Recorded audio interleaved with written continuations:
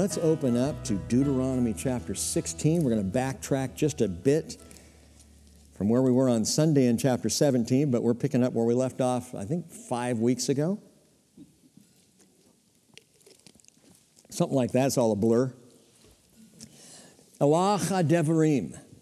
It's not a greeting. Hope you remember this. Elah Chadevarim. These are the words. The Jewish title for the book of Deuteronomy, as we've talked about and did several weeks back, Elah Chadevarim. These are the words. They are the words of Moses preaching the word of God, again, on the plains of Moab across the Jordan River from Jericho.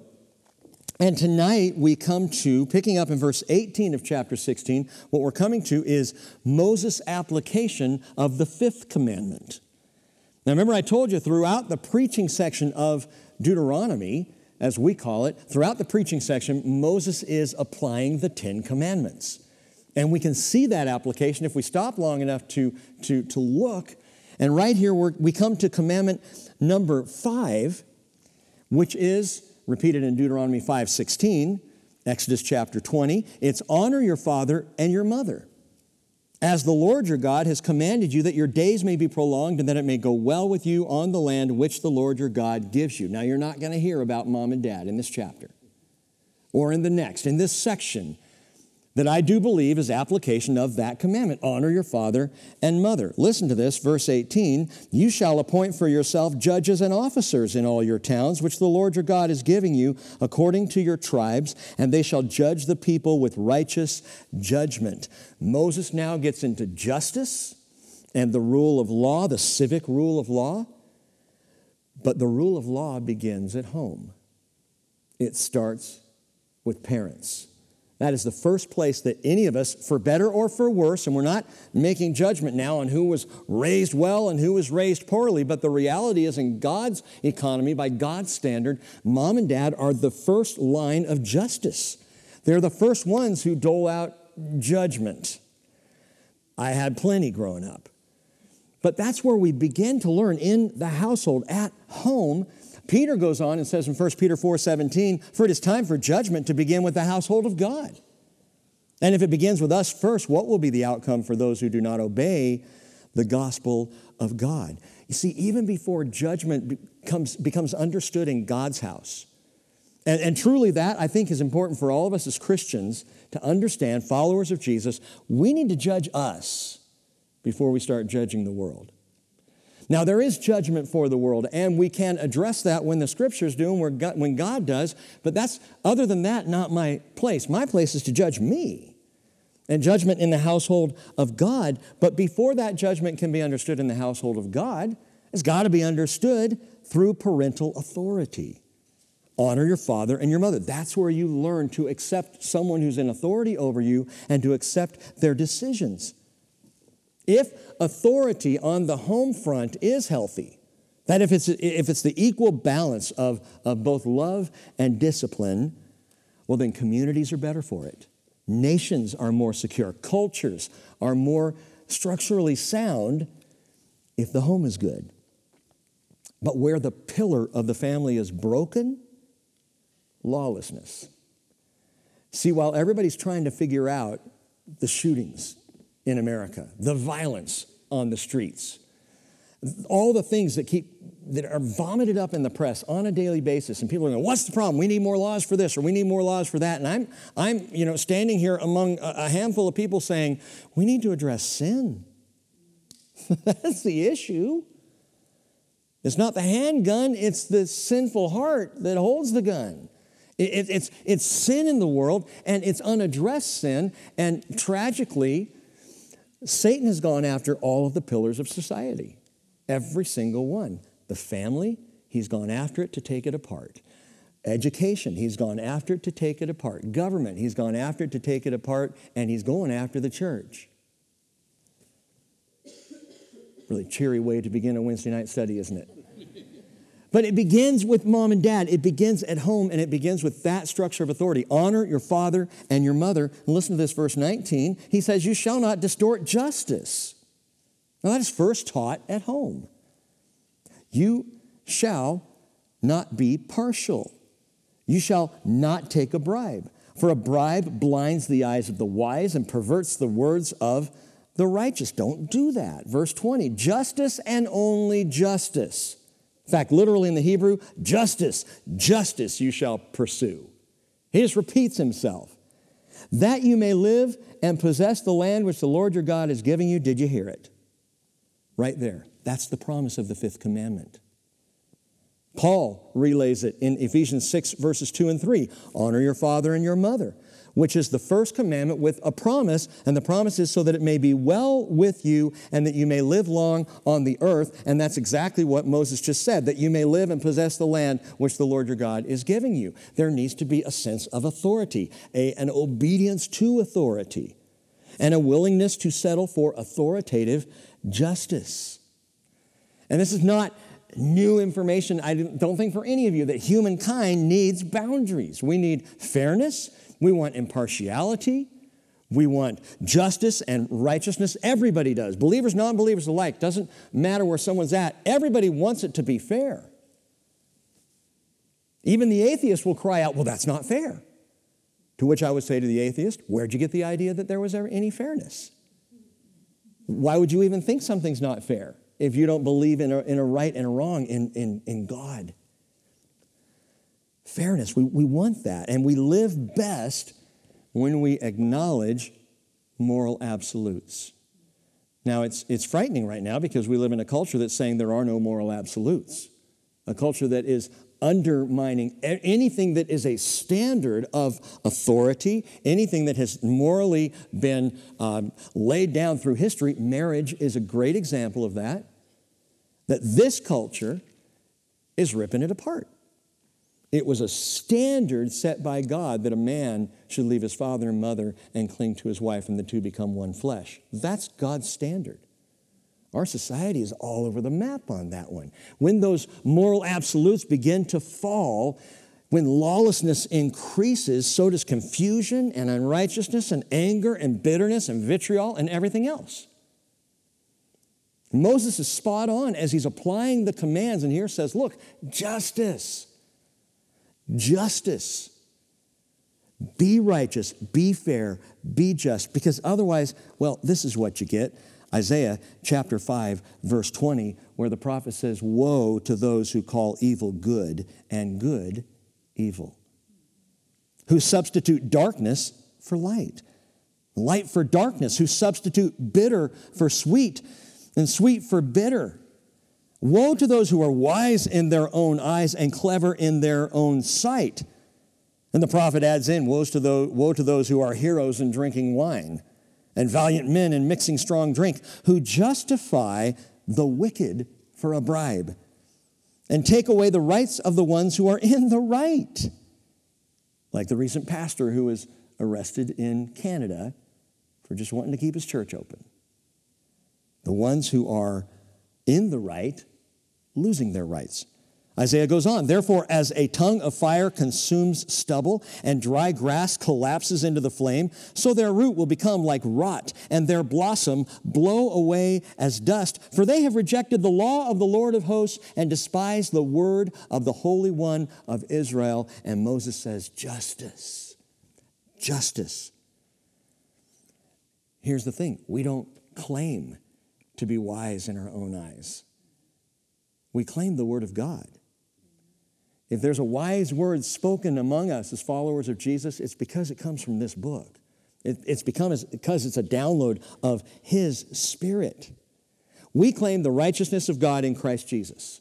That's what we're looking for. It's what we desire. And it really does go to the heart, again, of anybody, because everybody wants to be right. And everybody wants righteousness, even if righteousness itself as a word is a little passé in this culture. Everybody wants to have a sense of being right, righteousness. So we agree with Abraham. Remember the story? God actually goes to visit Abraham. And as he's there with Abraham, sends a couple of angels on down to check out Sodom and Gomorrah. And the Lord says to himself, shall I hide from Abraham what I'm about to do?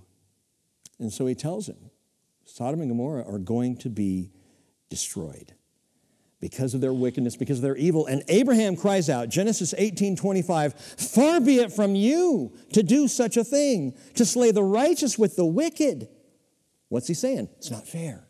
That's not right. He says, so that the righteous and the wicked are treated alike, far be it from you. Shall not the judge of all the earth deal justly? And so the Lord said, if I find in Sodom 50 righteous people within that city, I'll spare the whole place on their account. And again, if you know the story, Abraham began to haggle. And he haggled with God all the way down to 10 people. First it was 50, and he said, okay, well, what if there's only 40, Lord? For 40, I'll spare Sodom and Gomorrah. Well, okay, but what if there's only 30? Okay, for 30, Abraham, I will settle Sodom and Gomorrah. I will save them. Yeah, but what if it's just 20, Lord? And he gets all the way down to 10, and God says, even for 10, I'll spare Sodom and Gomorrah. You know how many righteous people were found in Sodom and Gomorrah? One. As Peter calls him, righteous Lot. What about Lot's wife? Well, she was a little salty. What about Lot's daughters? Well, that's a completely different story. Welcome the Moabites and the Ammonites from their line with their dad. Lot was not a perfect man. Lot was a righteous man because he believed in God. And as with Abraham, faith was credited righteousness. That's a whole further teaching, but God is righteous. God is fair. God spared the one righteous man, got him out of there. So we agree with Abraham. God's a righteous God. We agree with Moses, who wrote in Psalm 96, verse 10, say among the nations, the Lord reigns. Indeed, the world is firmly established. It will not be moved. He will judge the peoples with equity. And you can tell anybody who says, I don't believe in Jesus and God and all that Christian stuff because I don't like the idea of Judgment Day. Hey, you know what? God is going to be absolutely perfectly fair. No one's going to get ripped off. No one's going to be treated unjustly or unfairly.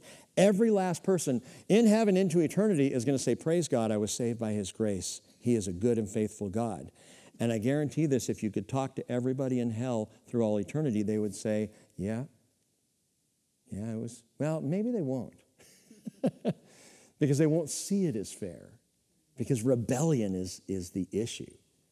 But God will be perfectly fair. Moses says so. Abraham says so. Most of all, we agree with Jesus, who said in John 5:26, just as the Father has life in Himself, even so He gave to the Son also to have life in Himself, and He gave Him authority to execute judgment because He's the Son of Man.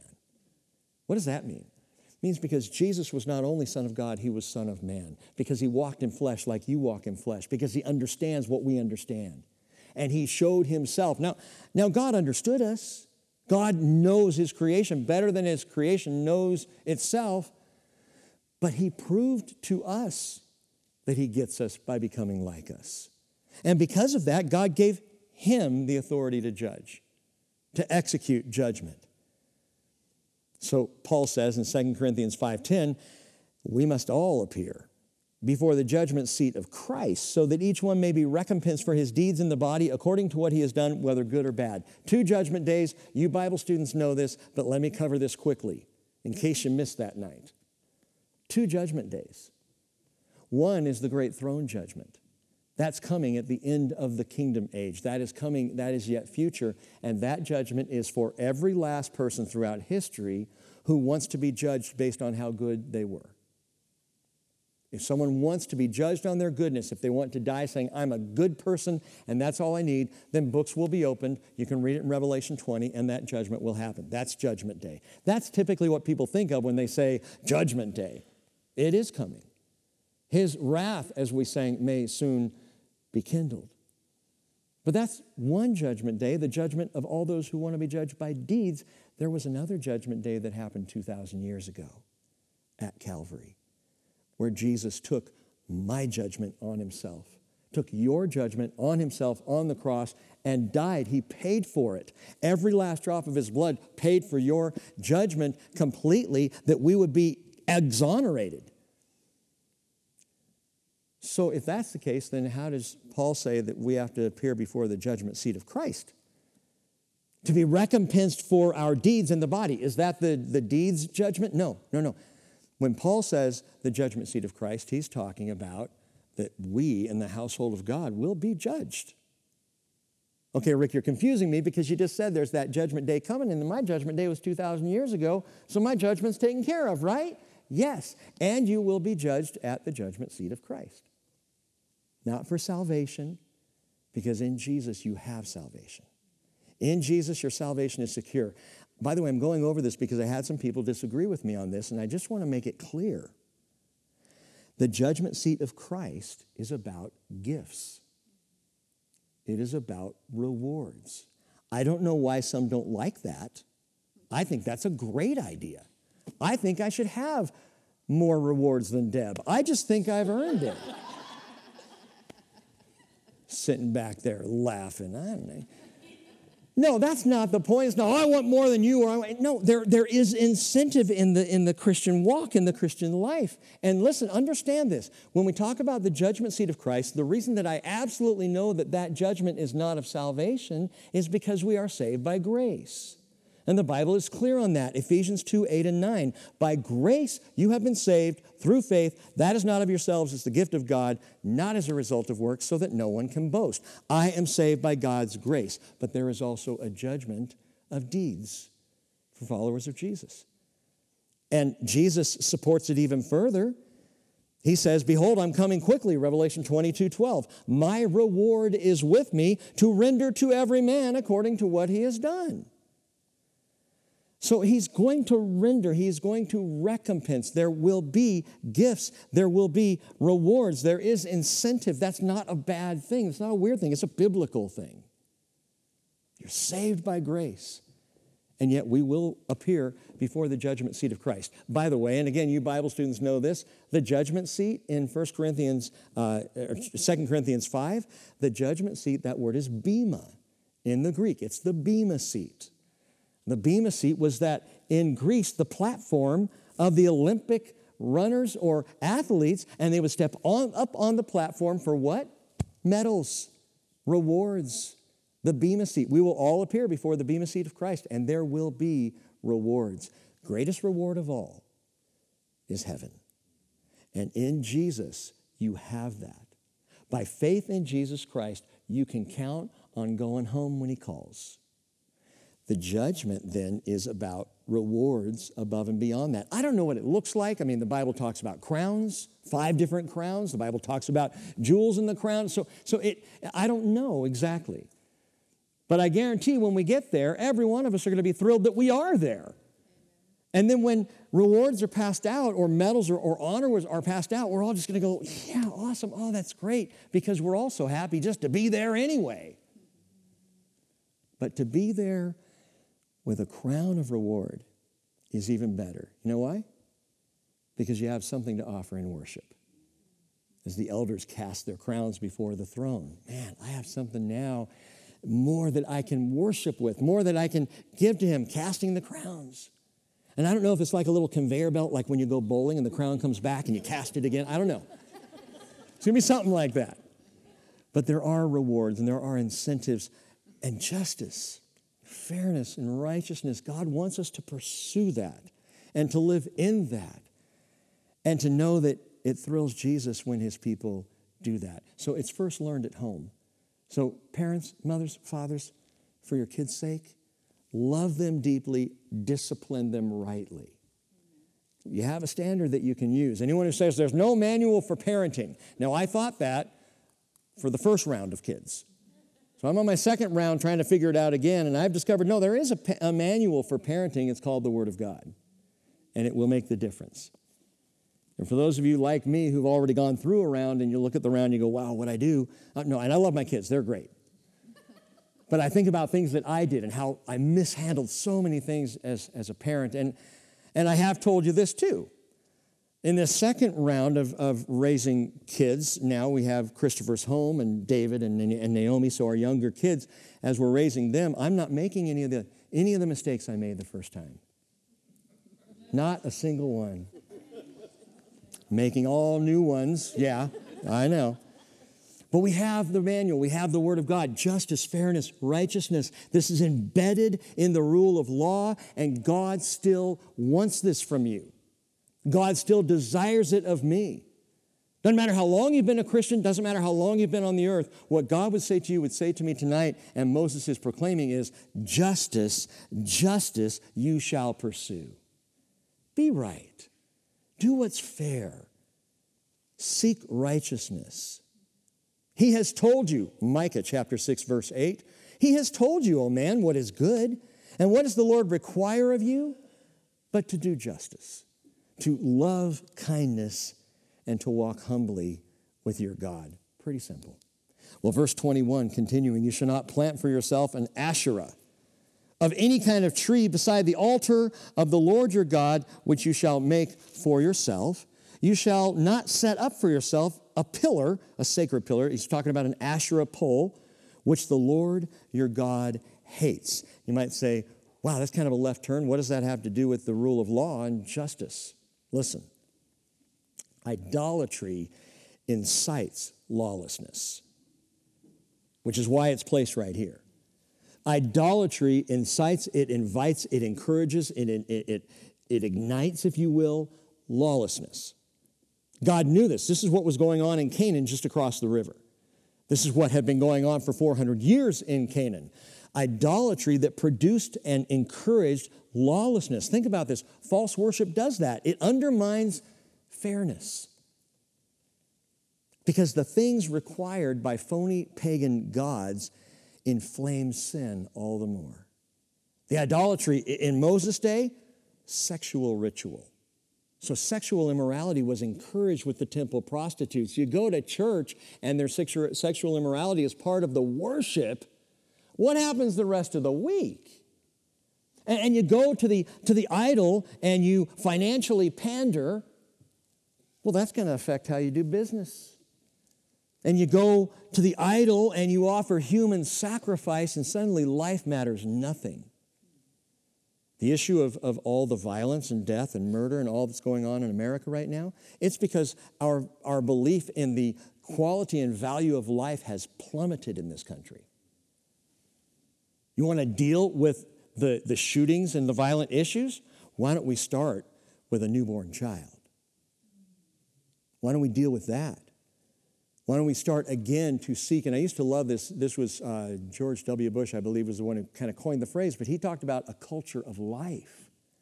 We live right now in what, sorry to say, is a culture of death.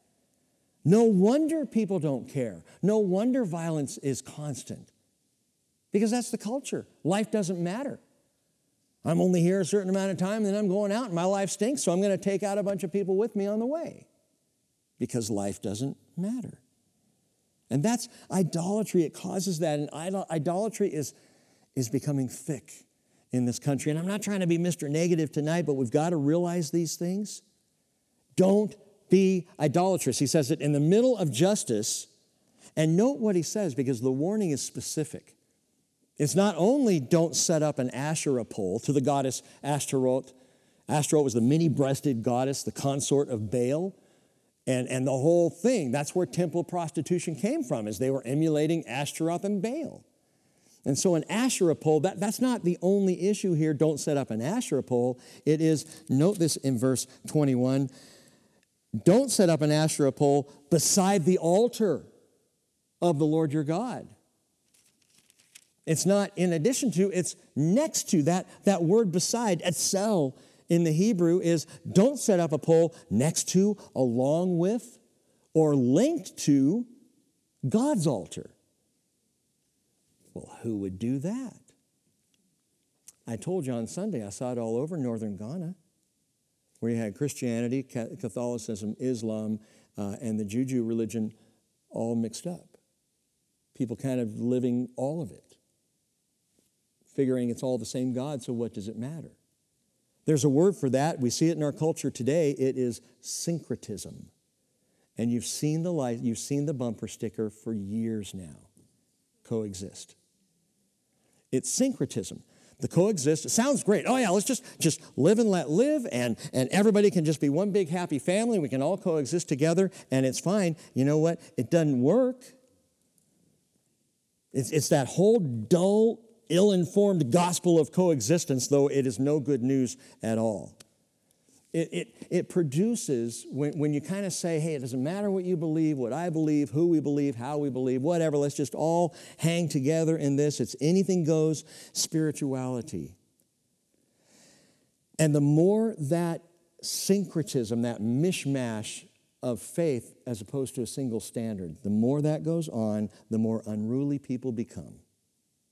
Why? Because there's no single certainty. There's no standard. You might be right, I might be right. Who's right? Doesn't really matter. Do whatever you want. Syncretism is idolatry. It produces that. And people embrace it, and the more they embrace it, the more lawlessness increases. Christianity and Judaism alone share the same roots of faith. We do draw back right into the Hebrew Scriptures. Islam claims to.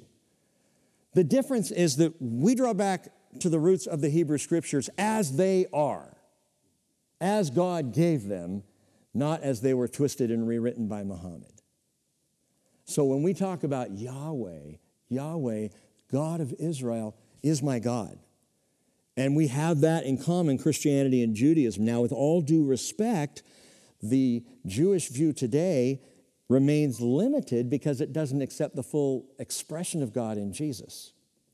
You know, so the Jew who at this point doesn't believe Messiah has come yet has not accepted that Jesus is God, the revelation of God, God with us, God in the flesh. The Bible says in Isaiah 43:11, I, even I, am the Lord, and there is no Savior besides me. Pretty clear, right? No Savior besides me. In Isaiah 45:21, declare, set forth your case, the Lord says. Indeed, let them consult together. Who has announced this from of old? Who has long since declared it? Is it not I, the Lord? And there is no other God besides me, a righteous God and a Savior. There is none except me. Turn to me and be saved. And be saved, all the ends of the earth, for I am God, and there is no other. So God makes it very clear in the Hebrew Scriptures, He is the only Savior. That's it. There is no other Savior but God. And then Jesus comes along, and we got to deal with this. We got to square ourselves with this, because He said in John 3:16, God so loved the world that He gave His only begotten Son, that whoever believes in Him shall not perish, but have eternal life. But Jesus didn't stop there. John 3:17, He said, for God did not send the Son into the world to judge the world, but listen, that the world might be saved through Him. God says, I'm the Savior. There is no other. Jesus says, I came that the world would be saved through me. Sounds like the Savior. So again, it's part of that marvelous biblical reality of the Trinity, Father, Son, Spirit, one God, separate but equal, one God. Hear, O Israel, Deuteronomy 6:4, the Lord, your God, the Lord is one, echad, which is that plurality of oneness. And you shall love the Lord your God. 1 John 5:20, John said, we know that the Son of God has come and has given us understanding so that we may know Him who is true. And we are in Him who is true, in His Son, Jesus Christ. This is the true God and eternal life. Speaking of Jesus. Syncretism. This idea, well, you can put an Asherah pole right next to the altar in the temple. No problem, just do that. It's a direct denial that there is one true God. It's a direct denial of the one true God in Christ Jesus. And it is an embrace of lawlessness. Because again, a person can follow and do whatever they want. If there are a multiplicity of gods, you got yours, I got mine, they have theirs, great. We'll just do whatever. Just coexist and it'll be fine. Here again is the problem with coexistence. The Taliban, listen to me, are not a lawless bunch. They are keeping Quran to the T. All they're doing is what their scriptures tell them to do. How do you coexist with that? Any of you, men or women, who are women's rights activists, who would be appalled at what the Taliban are doing, can you coexist with that? Because all they're doing is following the Quran. Just doing what their book says. Their book is incompatible with God's word. Incompatible with the Hebrew scriptures, with the New Testament. It doesn't fit. You can't go side by side. And you could line that up with any of the gods out there so-called that people worship or follow. Allah, Brahma, Buddha, Gaia, Shakti, Vishnu. There are some names out there just bizarre that Americans worship. These are not all various and sundry names for the same God, the same higher power. I've said to you before, in the same way that Baal and Ashtaroth were not representations of God in the land of Canaan. They were pagan idols, they were false gods. In the same way, Allah is not a representation of God in the world today. He's a false god. It's a pagan idol. There is no truth there. And so again, the Bible is incompatible with any other view than this. There is one true God and Savior, the Father, Son, Holy Spirit. Titus chapter 2, verse 11 says, the grace of God has appeared, bringing salvation to all men, instructing us to deny ungodliness, worldly desires, to live sensibly, righteously, and godly in the present age, looking for the blessed hope and the appearing of the glory, listen, of the glory of our great God and Savior, Jesus Christ, who gave himself for us to redeem us from every lawless deed and purify for himself a people for his own possession, who are zealous for good deeds. Justice you shall pursue. Go after what is right. Speaking of lawlessness, back in the passage here, syncretism was not only a moral issue, it was also a legal issue. Now, for the people of Israel, it's not about just church stuff. See, we separate out church and law and life and government and all that. In Israel, it's all the same thing. And by the way, it should be for us too. But they didn't separate it out. It was all one thing. And so in chapter 17, picking up there, Moses now gets into how judges and priests were supposed to administer the justice. But don't miss the first verse. We've heard this a lot. Deuteronomy 17:1, you shall not sacrifice to the Lord your God an ox or a sheep which has any blemish or which has a blemish or any defect, for that is a detestable thing to the Lord your God. The word blemish is mum, M-U-M, and it is either it's a spot or a physical or moral stain. So that's what is meant by blemish. It's some kind of stain that gets in there, and it could be a physical stain on an animal brought for sacrifice, or it could be a moral stain on a follower. The word defect, I think, is interesting here. Any sheep that has a defect, it's dabar ra. Elaha devarim these are the words. Dabar is word. And so the word defect here is literally dabar ra, an evil word. Evil word. Interesting for a sheep. What is he saying? A sheep that has a mum and an evil word. Mum's the word, I guess. I don't know how that... What he's saying is you don't go out and get your ugliest, smelliest, pockmarked, one-eyed, tailless, toothless, skinniest sheep and say, brought it to you, Lord. Brought this for sacrifice. Moses is reminding them that if it doesn't cost you, it is not sacrifice. Years ago. In fact, God bless this gentleman, and I won't name him, and I know none of you would know him anyway, but many, many years ago, we had a very generous man on the night that we had decided to buy the land. The next morning called us up and said, I want to buy it and gift it to the church. Very generous. I remember meeting with him prior to this, and we had a few conversations and a few meetings. It was one of those, it was kind of like the scene in A Wonderful Life. It's a Wonderful Life where George Bailey goes to Potter's office. If you've seen the movie, If you haven't, you need to see the movie. It's a great movie. Watch it this Christmas. But he goes in to talk to Mr. Potter, the richest and most evil man in town. Potter's sitting behind that big ornate desk, and George Bailey comes in and sits down in the chair, and the chair is really low. That's how I felt when I met with this guy. I'm sitting there, and I'm looking up and in this big ornate office, and I'm like, I go to church in a barn, man. So he's talking to me, and I'm sharing with him, and he said, I just want to know how I can best support the church. And I said, well, that's simple, tithe. And he goes, oh, no, you don't understand.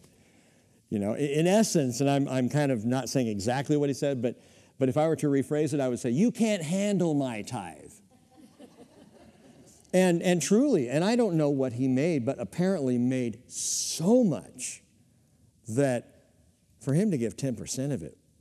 Now, I tried to convince him. No, we can use it. We'll figure it out, I promise you. Praise God, he's protected us from that. But he, you know, it was so interesting. You can't handle my tithe. And to be honest, maybe I couldn't, but God can. And what the Lord asks you and me to do, and let's get it away from money for a second. What he asks us to do is to give not the scraggly, but the best. To bring our best to God. And if it doesn't cost you, then it's really not the best. It's not a sacrifice. Well, I gave my offering this morning. Really? Was it the change in your pocket? I mean, thank you. But is that the best you had? Did that cost you? Now I'm back on money again. David was in trouble with God over this whole issue of sacrifice. And, well, he actually was in trouble with God because he asked for a census of his military. You may remember the story in 2 Samuel 24. He wanted to take a census to see how powerful he had become. It was a sin. It was a bad idea, but he did it and brought punishment on Israel. And when he realized this, David being David, prayed for forgiveness. Lord, it's my fault. Don't blame Israel. I did this. And God sent the prophet Gad to David, who told him, you need to go up and build an altar on the threshing floor of a man named Araunah. And Araunah, he was a Jebusite who was living there in Jerusalem and had a threshing floor on a high place there on Mount Moriah. And God said, go up there and build an altar. That threshing floor is the Temple Mount today. God said, I want you to go up there. So David goes up, and he meets with this Araunah, and he says, I'd like to purchase your threshing floor so that I can make offerings to the Lord my God. And Araunah wasn't selling. He said, no, here's the wood and oxen and the land. I give it to you. It's that Middle Eastern generosity, you know. 2 Samuel 24:23, he says, everything, O king, Araunah gives to the king.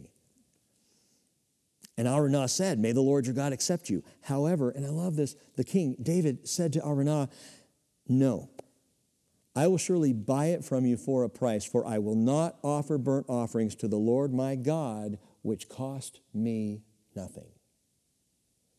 It's not really a sacrifice if it doesn't cost. And so David recognized that. It's a beautiful story. So he bought the threshing floor and the oxen for 50 shekels of silver. If you want to know who has ownership rights to the Temple Mount, it's Israel. David bought it. We have the sale of receipt right in the Bible. So it belongs to the Jewish people, purchased by King David at that time. And Araunah very happily sold it to him. But the point, again, is the same. If it doesn't cost me, it's not sacrifice. And whether that's finances or involvement or the way I live my life, if it's not a cost, I'm not really sacrificing. I may be giving. I may be generous with my time. I may be friendly. But Paul said in Romans 12, verse 1, I urge you, brethren, by the mercies of God, to present your bodies a living and holy sacrifice, acceptable to God, your spiritual service of worship. There is a personal cost. Don't let anybody tell you otherwise.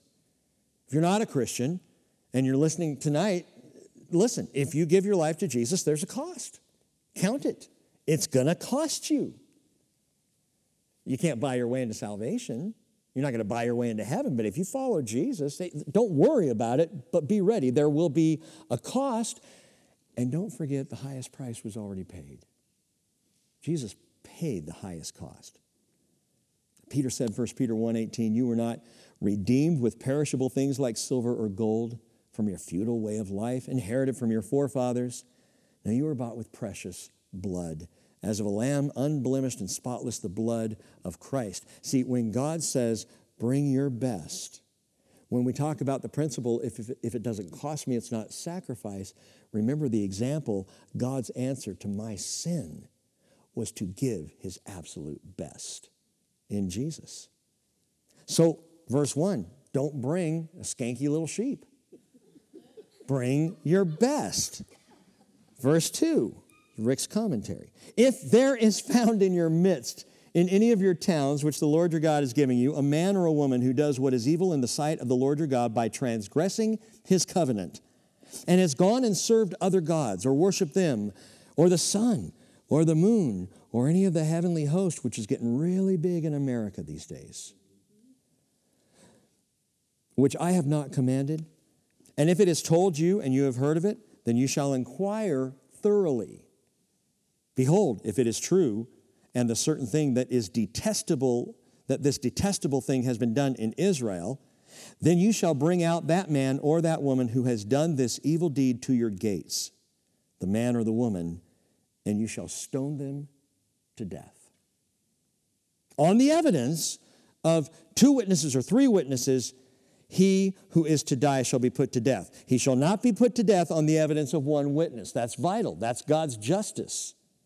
Verse 7, and the hand of the witnesses shall be first against him to put him to death, and afterward the hand of all the people, so you shall purge the evil from your midst. And we've talked about this recently, and several times through Torah and even through Deuteronomy, the idea of capital punishment. And some would read that today and say it's archaic and it's brutal, and that's just not the way we do things in America. We don't believe in the death penalty. Yeah, well, there's death on the streets.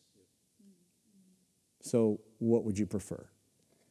The death of one lawless, evil person, or the death of many because of that? The death penalty. Let me, because we've talked about it a lot, let me give you a couple of just real quick reminders about the biblical view and understanding of this. First of all, the death penalty is not in the Mosaic law. It is not, well, it is, but it's not limited to the Mosaic law, the covenant with Moses. No, it goes all the way back. It's an ancient arrangement, the Noahic covenant. Genesis chapter 9, verse 6, God commanded all humanity a life for a life. If someone takes a life, their life is forfeit. We look at that from a temporal perspective and we say, that's not fair, they lose their life. No, they just go to be dealt with by God. That's the punishment is, yeah, you lose life now. Listen, that doesn't mean that they go to hell. From the eternal perspective, it means they go before God. Now, where their heart is and what happens, and there have been people on death row who have been executed that I am convinced we will see in heaven because of grace. Now, I know that freaks some people out. Wait, someone who took another life could actually go to heaven? Because God sees what we do not see. And God lives on the eternal plane where we think so temporarily.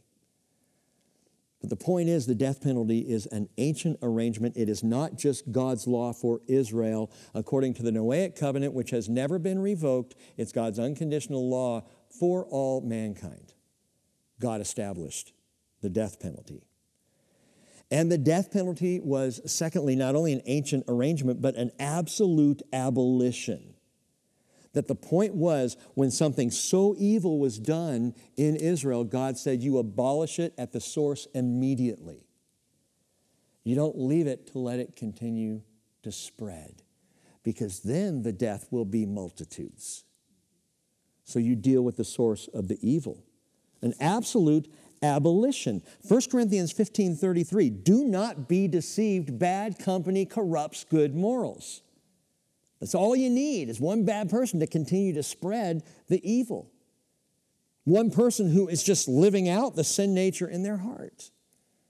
So it was an absolute abolition. It also carried, and note this because it's important with the law, an acute accountability. That is, God said, it's not just death penalty for parking violations. God said there's got to be at least 2, if not 3, witnesses to the crime. It's not hearsay. And it's not even one person, so it can't be he said, she said, or she said, he said. You got to have at least 2 witnesses or 3 witnesses, and notice there's a process. Man, you got to go figure this out. You thoroughly inquire, the Bible says. You listen to the witnesses. You inquire on this. You make sure it is it's proven. And with this accountability, notice this, the 2 or 3 witnesses were front and center on the firing squad. They laid their hands on the convicted. Now that puts an incredible responsibility on the witness.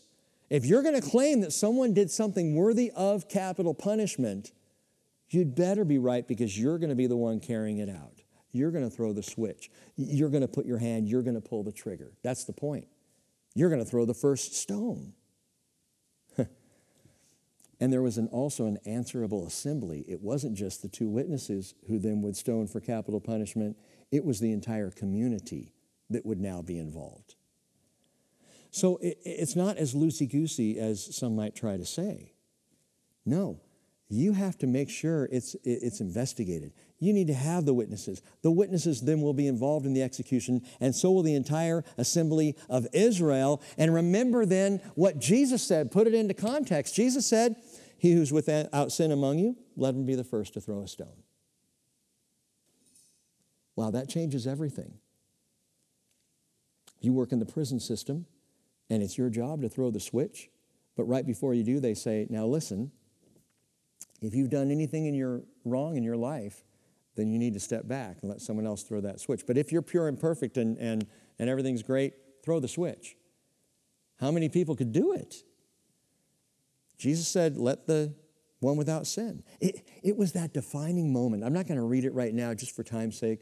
John chapter 8.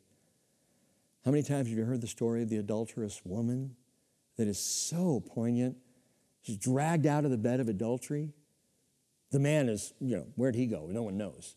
But they got the woman, and the Pharisees brought her before Jesus in the temple court, direct from where she was caught. So, you can even imagine the scene.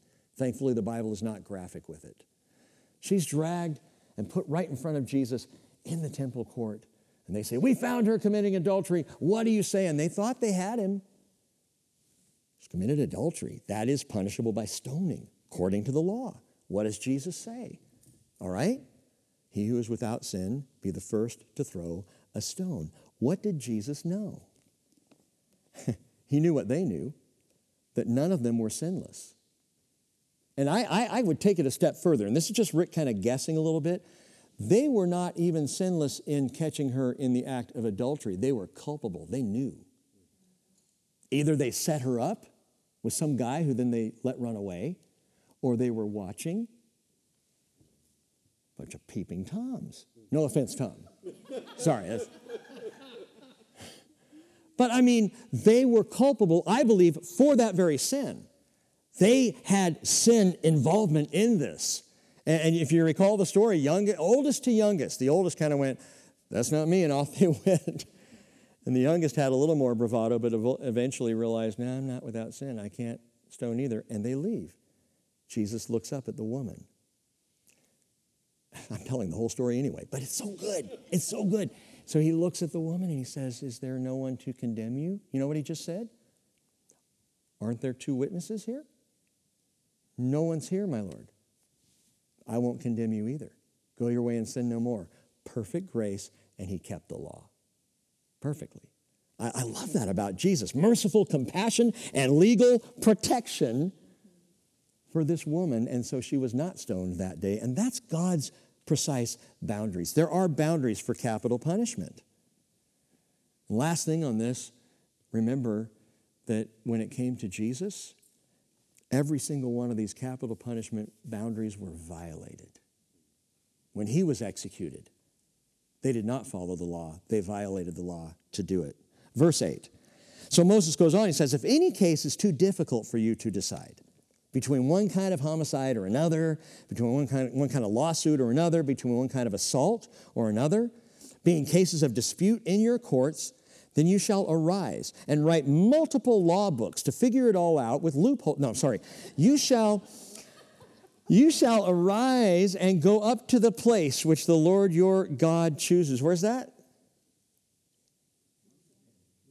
Jerusalem. Ultimately, Jerusalem. If anyone said Shiloh, you'd be right too, because that's where they went first. But where God says, okay, go to the Supreme Court.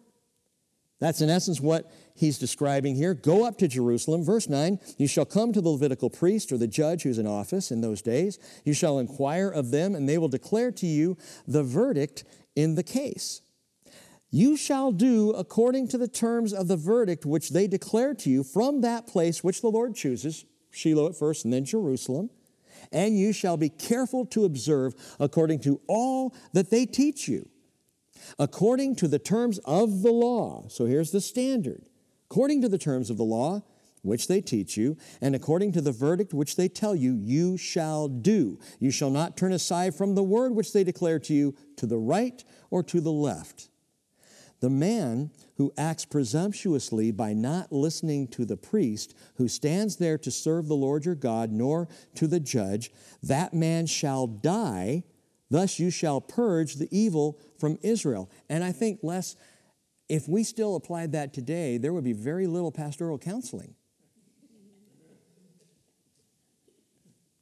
I mean, think about this. If people came to Pastor Les, or came to me, or came to Jake and say, hey, we need some biblical counsel on something. And they lay it out, we give the biblical counsel. Sadly, a lot of times that counsel is just not adhered to because it's not what they wanted to hear. So they'll go find a second opinion somewhere else. So if we could apply this, the man who acts presumptuously by not listening to his pastor, that man shall die. I'm not actually totally opposed to the idea. Let's put it up for a vote among the shepherds. But no, what he's saying is, look, this is based on the law. So this is not some priest going off on his own. This is the rule of God's law, the terms of this law. Listen to it, and if you go before and the judgment is made, you follow that judgment. And by the way, verse 13, then all the people will hear and be afraid and will not act presumptuously again. So here's the point. Priests and Levites and judges were not above the law. They themselves were bound by Torah. So if a case was brought before them, what was declared by Moses here, what God is saying is, you use my law to figure out what punishment there must be, what the situation is, how you deal with it. The wisdom's here. You don't just make something up on your own as you sit in the judge's seat. Now, there is a New Testament equivalent to this, and this is a verse that I'm going to bring it up because I felt like I needed to. But it always makes me uncomfortable. I'll read it anyway. Hebrews 13:17. Obey your leaders and submit, for they keep watch over your souls as those who will give an account. Let them do this with joy and not with grief, for this would be unprofitable for you. Listen to verse 12 again. The man who acts presumptuously by not listening to the priest who stands there to serve the Lord your God, nor to the judge, that man shall die. Now, I'm not saying we're going to institute this here. But what I am saying is when you go to a pastor, set me aside, because this is not about me. When you go to a pastor, when you go to a church leader, when you go to a shepherd and you're seeking godly wisdom and counsel, and they open the word to you and they show you based on the word what the answer is, do it. Don't say, well, I don't like that. I'm sorry you don't like that. It's God's word. It's not my wisdom. It's his word. And so when it comes to obedience, and this is becoming a larger issue in the church, at least in my experience, in 30 plus years of ministry for me, this is a bigger issue now than it was 10 years ago, 20 years ago, or 30 years ago. It's getting more and more where people, they don't want to listen to a pastor. They don't want to obey someone just because they're the church leader. Why should I obey you? And I'll give you one reason. If the leader is following Jesus, obey them. Paul said, imitate me as I imitate Christ. That's someone worth imitating because they are already in line following Jesus themselves. Follow that. Now, if you have a pastor or a church leader who's trying to proclaim something to you or tell you something that is not biblical, don't listen to him. Don't follow him. It's very simple.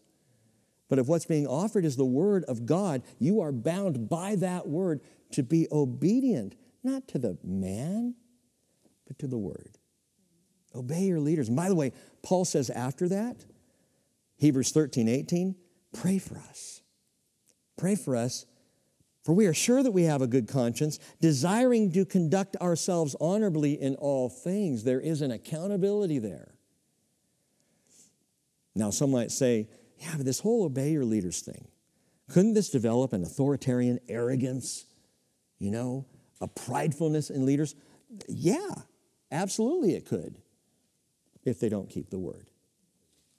I was sharing today, I think with you, Les, but I was sharing, you realize this month, in fact, today is October 6th, October the 8th, 2003 was the very first Bible study for the Bridge. So we are 18. We're coming of age. We're 18 years old this week.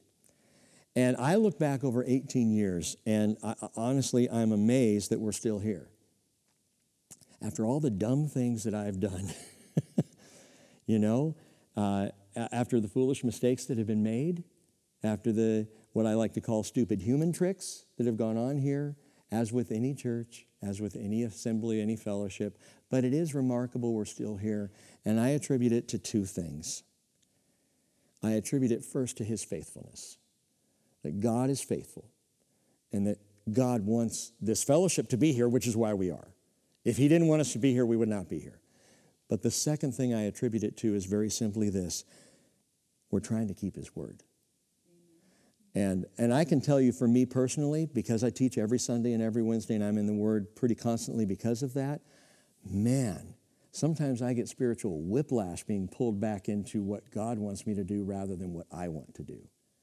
Sometimes I'm sitting here teaching, you all don't even know, but I come across something and go, wow. All right, I got to go home and make some apologies. Because the Word does that.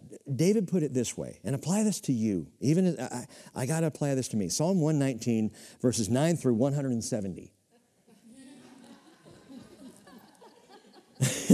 But let me pull this out, because he says something over and over and over and over. In verse 9, he says, keep me pure. In verse 25, revive me. In verse 28, strengthen me. Verse 41, save me. Verse 58, be gracious to me. Verse 65, deal with me. Verse 76, comfort me.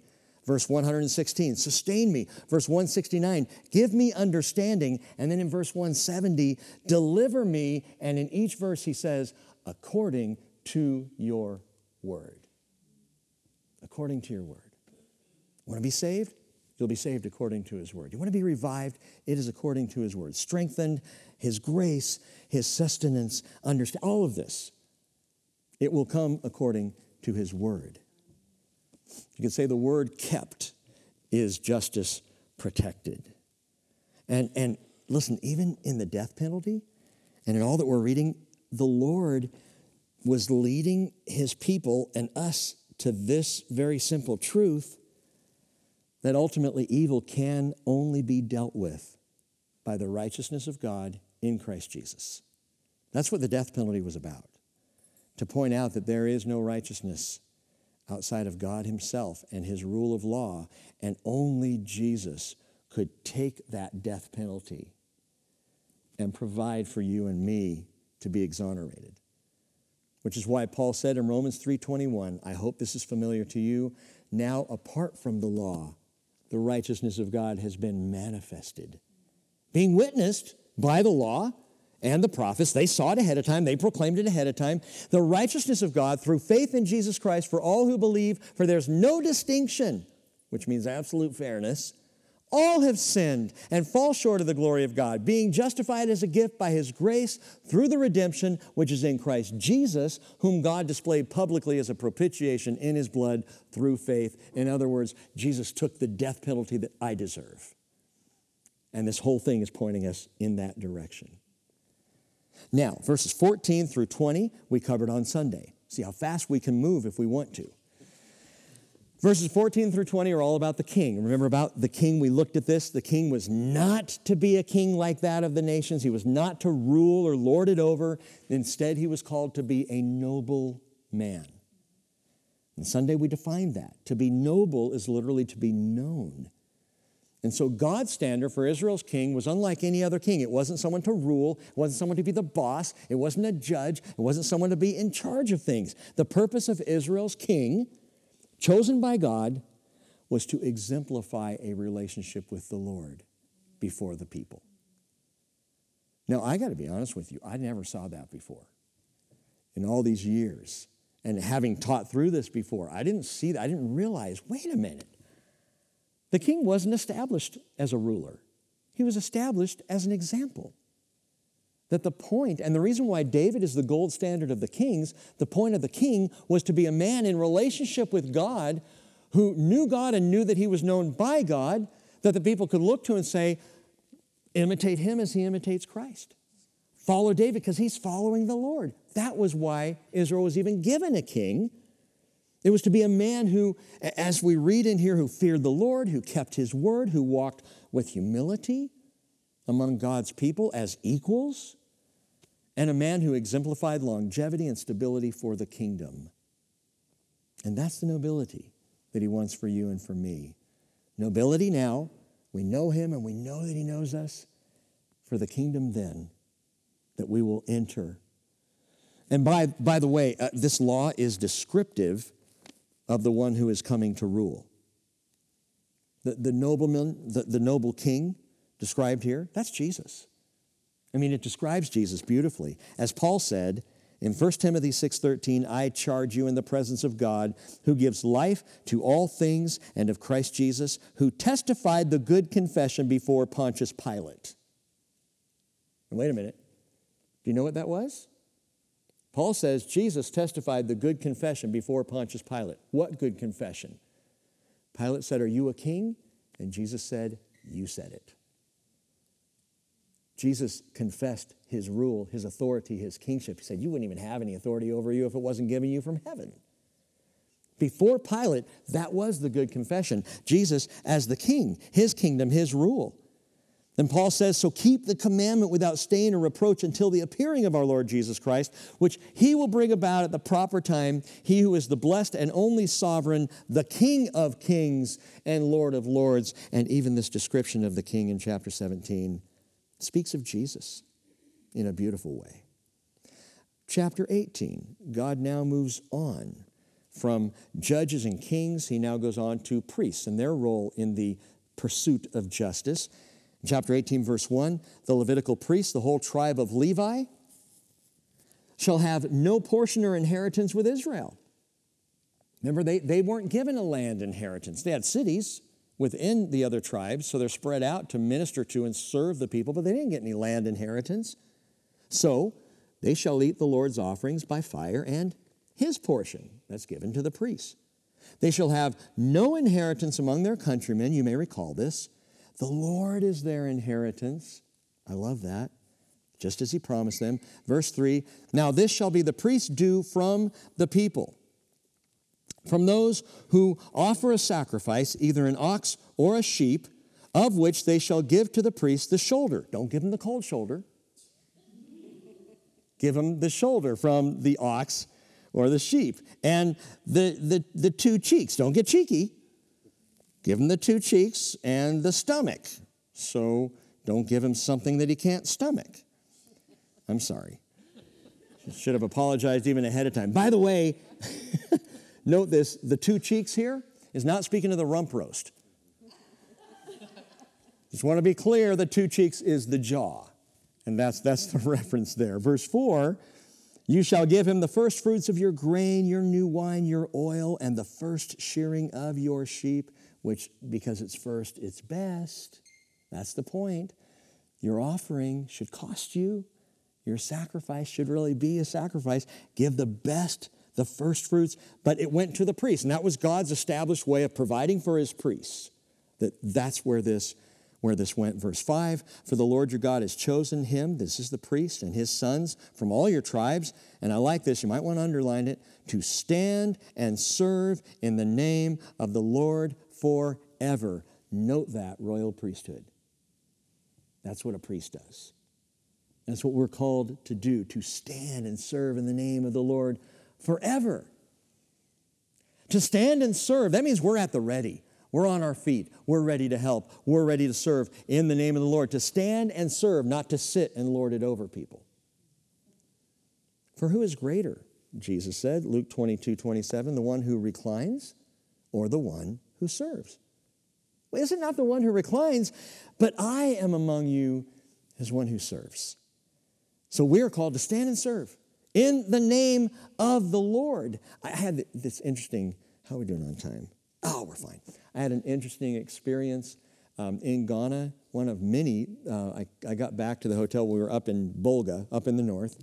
And it was the afternoon. If you were here Sunday, I talked about going and teaching the kids. And when I came back and got to the room, Christopher said, Dad, there's someone who wants to talk to you. And he said, we ran into him at the pool today, and then he ran into us coming back to the room again tonight. And he said, he found out you're a pastor, and he wants to talk to you. I was like, okay. Now, this has been a long, very full couple of days, and I'm like, all right. So he came to the hotel room that night, knocked at the door, opened it up, he sat down at the table with me, this young Ghanaian guy, and he said, I'm a pastor. He said, actually, I'm serving with a pastor here in Bolga, but I'm feeling called to go plant a church. And I'm like, oh, bro, how long do you have? But he began to describe his situation, describe the pastor he was serving, and describe what I shared with you on Sunday, prosperity gospel. But that's the deal. And he described a pastor that very much lorded it over the people and had all the bling and had all the cars in Bolga, where nobody has cars, but the pastor did. And I'm listening to this, and so but he wasn't talking about it judgmentally. He was talking about it kind of from the perspective of this is what he has, and I'd like to go do the same thing. So I don't know if this sunk in. Pray that it did, but I looked at him. I spent the next hour schooling him a little bit on what it means to be a pastor. And I said, if you're a pastor, you're a shepherd. If you're a shepherd, you're a servant. And I told him, I said, you know what? If God's calling you to plant a church, do it. But do it in humility and do it to serve people and go expecting nothing. It was a really interesting conversation, and he was asking a lot of questions, but I'm sitting here in Ghana talking to, he had to be in his mid-20s and wanted to know how to plant a church. And I was so convicted because, again, I saw so much of this just seeking your own attitude. And it is not the attitude of the royal priesthood. That's all of us, my friends. We're called to serve each other. We're called to love each other. We're called to stand up and give what we've got and not be looking for what we can get. God's got that covered. God's going to give you everything that you need. Maybe not everything that you want, but everything that you need, He's going to provide. He will bless you. Let that be His concern. Let your concern to be to stand and serve. And note that it's also in the name of the Lord. So you're not serving in your own name. I don't serve in my name. This isn't about in the name of Rick. I've mentioned to you guys a lot recently this Mars Hill, Rise and Fall of Mars Hill podcast, and I'm not saying listen to it, but I've listened to the whole thing. I know Jake has, and it's very convicting because it really makes you think about, what are we doing here? What's this church about? What's my attitude? We're not here to make a name for ourselves. We have a name. The name is Jesus. And this is the name that we are to proclaim. Our service, think about it this way. Our service reflects on His reputation.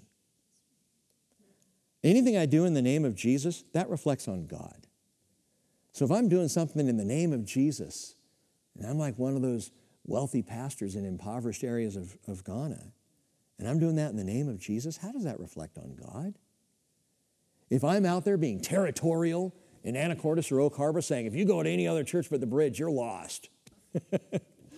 If I'm saying, no, you need to be here, and if you leave here, we don't want to have anything to do with you anymore. And if I had that kind of attitude, I'm doing that in the name of Jesus. That's His reputation on the line, not mine. So we stand and we serve in the name of the Lord. And by the way, and I know I'm sitting on this one verse for a bit, but man, stand and serve in the name of the Lord. You want to know the only time that Jesus stands anymore? He came and He stood and He served.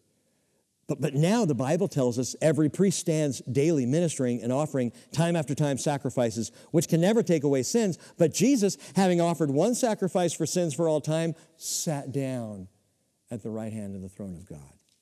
Jesus took a seat because the work was done. Do you know when Jesus stands now? The only time we see in Scripture is when he is cheering someone on to heaven. As with Stephen. Acts chapter 7, verse 56, as they're getting ready to stone him, and Stephen says, "Behold, I see the heavens opened up and the Son of Man standing at the right hand of God." Why was Jesus standing? It's like Jesus is going, "Come on, Stephen, you're almost here. Come on, bro, I'm with you. I'm cheering you on." I love that picture. But for us as a royal priesthood, stand and serve in the name of the Lord. Verse 6, "Now if a Levite comes from any of your towns throughout Israel where he resides and comes whenever he desires to the place which the Lord chooses," again, Jerusalem, "then he shall serve in the name of the Lord his God, like all his fellow Levites who stand there before the Lord. And they shall eat equal portions." So there's complete justice, fairness, even among the Levites. It's not one above the other, except from the sale of their fathers. So if there's something in their own personal family and their father sells an estate or sells a house or sells some property in the city, that can be passed on, and that Levite doesn't have to then dole that out and share that with everybody else. So it's God's equity among the leaders. All that to say, God established with the priests and the judges here, he established mediators, he established intercessors, go-betweens, so that the people of Israel had someone to go to point them to the Lord. And that's the way it was until Jesus came, and now we have one mediator, one go-between, one intercessor. There is one God, 1 Timothy 2:5, one mediator between God and men, the man Christ Jesus. Know what that means? I am not your mediator. It means Les is not your mediator. Now, Les will intercede for you. I will intercede. I will pray for you. I will pray with you. I'm not your mediator. Jesus is your mediator. I am not the go-between. Jesus is. You don't need me. You need Jesus. And that goes for any of us. We are all on equal footing. We love each other. We need each other in that we're a fellowship. But Jesus is the mediator. Jesus is the go-between. He's the one who, 1 Timothy 2, verse 6, gave himself as a ransom for all, the testimony at the proper time. Well, verse 9, and we're almost done here. "When you enter the land which the Lord your God gives you." And by the way, I tell you we're almost done, not because I feel like we're going long, but because I know some of you will be so disappointed when we stop. "When you enter the land which the Lord your God gives you, you shall not learn to imitate the detestable things of those nations." And here they are.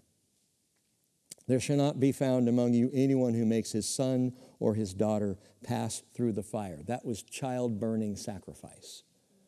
I've told you about on the arms of Molech. They would heat those arms up until they were white hot.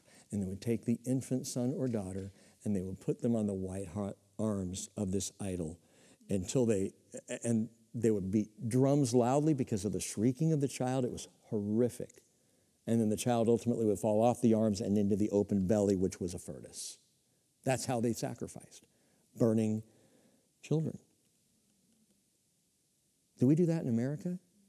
Burn children? Yeah. Much of abortion is through saline. And it is, well, you know what we're talking about.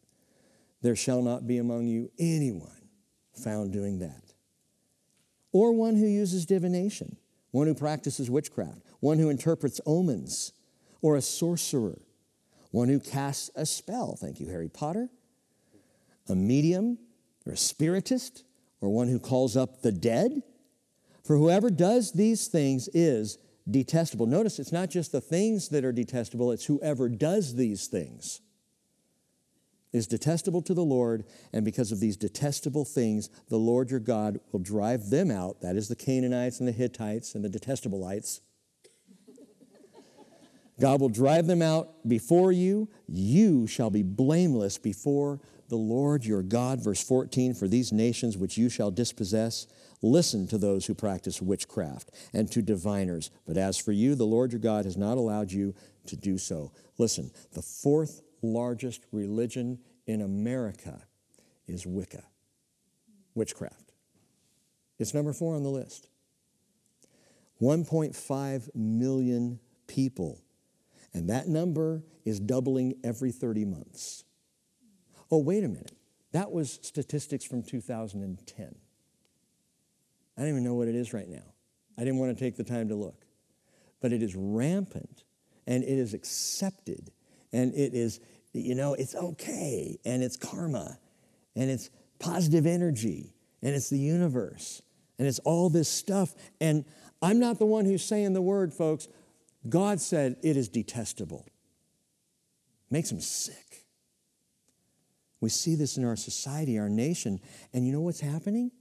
Again, back to where we began, as these pagan religions is what they are, and this false belief system and witchcraft and divination and all of it, as this stuff rises, lawlessness is increasing. It's going hand in hand. Love is growing cold because pagan religion is not love, it's work. God calls these things detestable. The word is to'abat in Hebrew, and it's disgusting, loathsome, an abomination. In other words, God hates these practices. Happy Halloween. But, and here it is, October. All Hallows Eve is coming, which was originally, the church kind of tried to conscript that, take it and commandeer it and make it a time of recognizing the saints instead of what it was, which, do your research, it's pretty bad. But what God is describing, what Moses is preaching here, is not child's play. It is not dress up. It is today's neo-paganism. And it is in our country, and it's rampant, and it's returning to the ancient, banal paganism of the land of Canaan. Let me read one more thing to you. This is Isaiah chapter 8, verse 19, where the prophet writes, when they say to you, consult the mediums and the spiritists who whisper and mutter, should not a people consult their God? Should they consult the dead on behalf of the living? To the law and to the testimony. If they don't speak according to this word, it's because they have no dawn.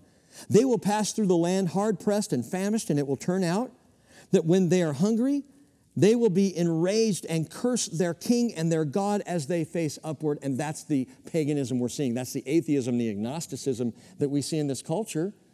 Because as paganism grows, people curse and turn against the one true God. And he says, then they will look to the earth and behold distress and darkness, the gloom of anguish, and they will be driven away into darkness. The warning has been there for thousands of years. And this country is going that direction. Why does God hate these things so much? Witchcraft and divination and all these, that people, horoscopes and all that, it's just playing around. Why does God hate it? Think about that. Why is it detestable to him? Because these practices detour people from the only way to be saved. It directs people away from salvation in Jesus to God the Father. I am the way, the truth, and the life. No one comes to the Father but through me. But if you're going through Wicca, you are now being led down a wrong path. If you're going along the path of Islam. Years ago, I said, look, I don't hate Muslims, but I hate Islam. How can you say that? Because Islam is condemning people. It's detouring them from the way, the truth, and the life, Jesus Christ, who is the only way.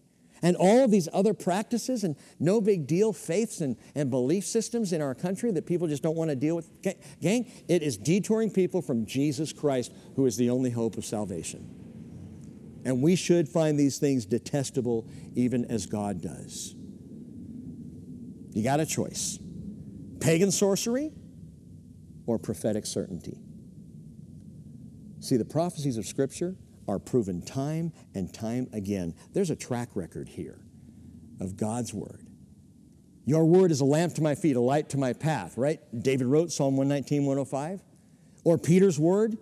So we have the prophetic word, more sure, to which you would do well to pay attention as to a lamp shining in a dark place until the day dawns and the morning star arises in your hearts. And so at this point in the sermon, what Moses does is he turns around and he gives a litmus test for true prophecy against the diviners and the sorcerers and the witchcraft and all the false stuff. He says, okay, so how do you know what's true and legitimate? How do you know if a prophet is truly a prophet from God? And he gives a litmus test for that. And he also lays out one of the most profound prophecies in all of Torah. And it's so profound, we're going to save it for Sunday, because I want to really look at it, and we'll come back to it then. Let me leave you with this thought. Against all the stuff that we've looked at, the negatives and the confusion and false belief and paganism and lawlessness, Moses lays out the administration of justice. And he does it saying, you have judges. There will be judges. He says there will be priests. There will be kings. There will be prophets. Now, according to Torah law, a priest could also be a prophet, but he couldn't be a king. And a king could also be a prophet, like David, but he couldn't be a part of the priesthood. A prophet himself could be a king or could be a priest, but he couldn't be all three simultaneously. Which is why in chapter 16, verse 20, Moses says, justice and only justice you shall pursue. But we know this, Jesus and only Jesus is prophet and priest and king and judge. Only the perfect God in Jesus Christ could handle all of these offices and administer justice perfectly. And Father, we thank you for your word, and we thank you, Lord, that it does continue to point us to Jesus, the great prophet, to Jesus, the mighty King, King of kings, to Jesus, our great high priest, the great high priest of our confession, and to Jesus, to whom all judgment has been given. O Lord Jesus, we praise, we worship you, and again, we give homage to the Son tonight. In Jesus' name, amen.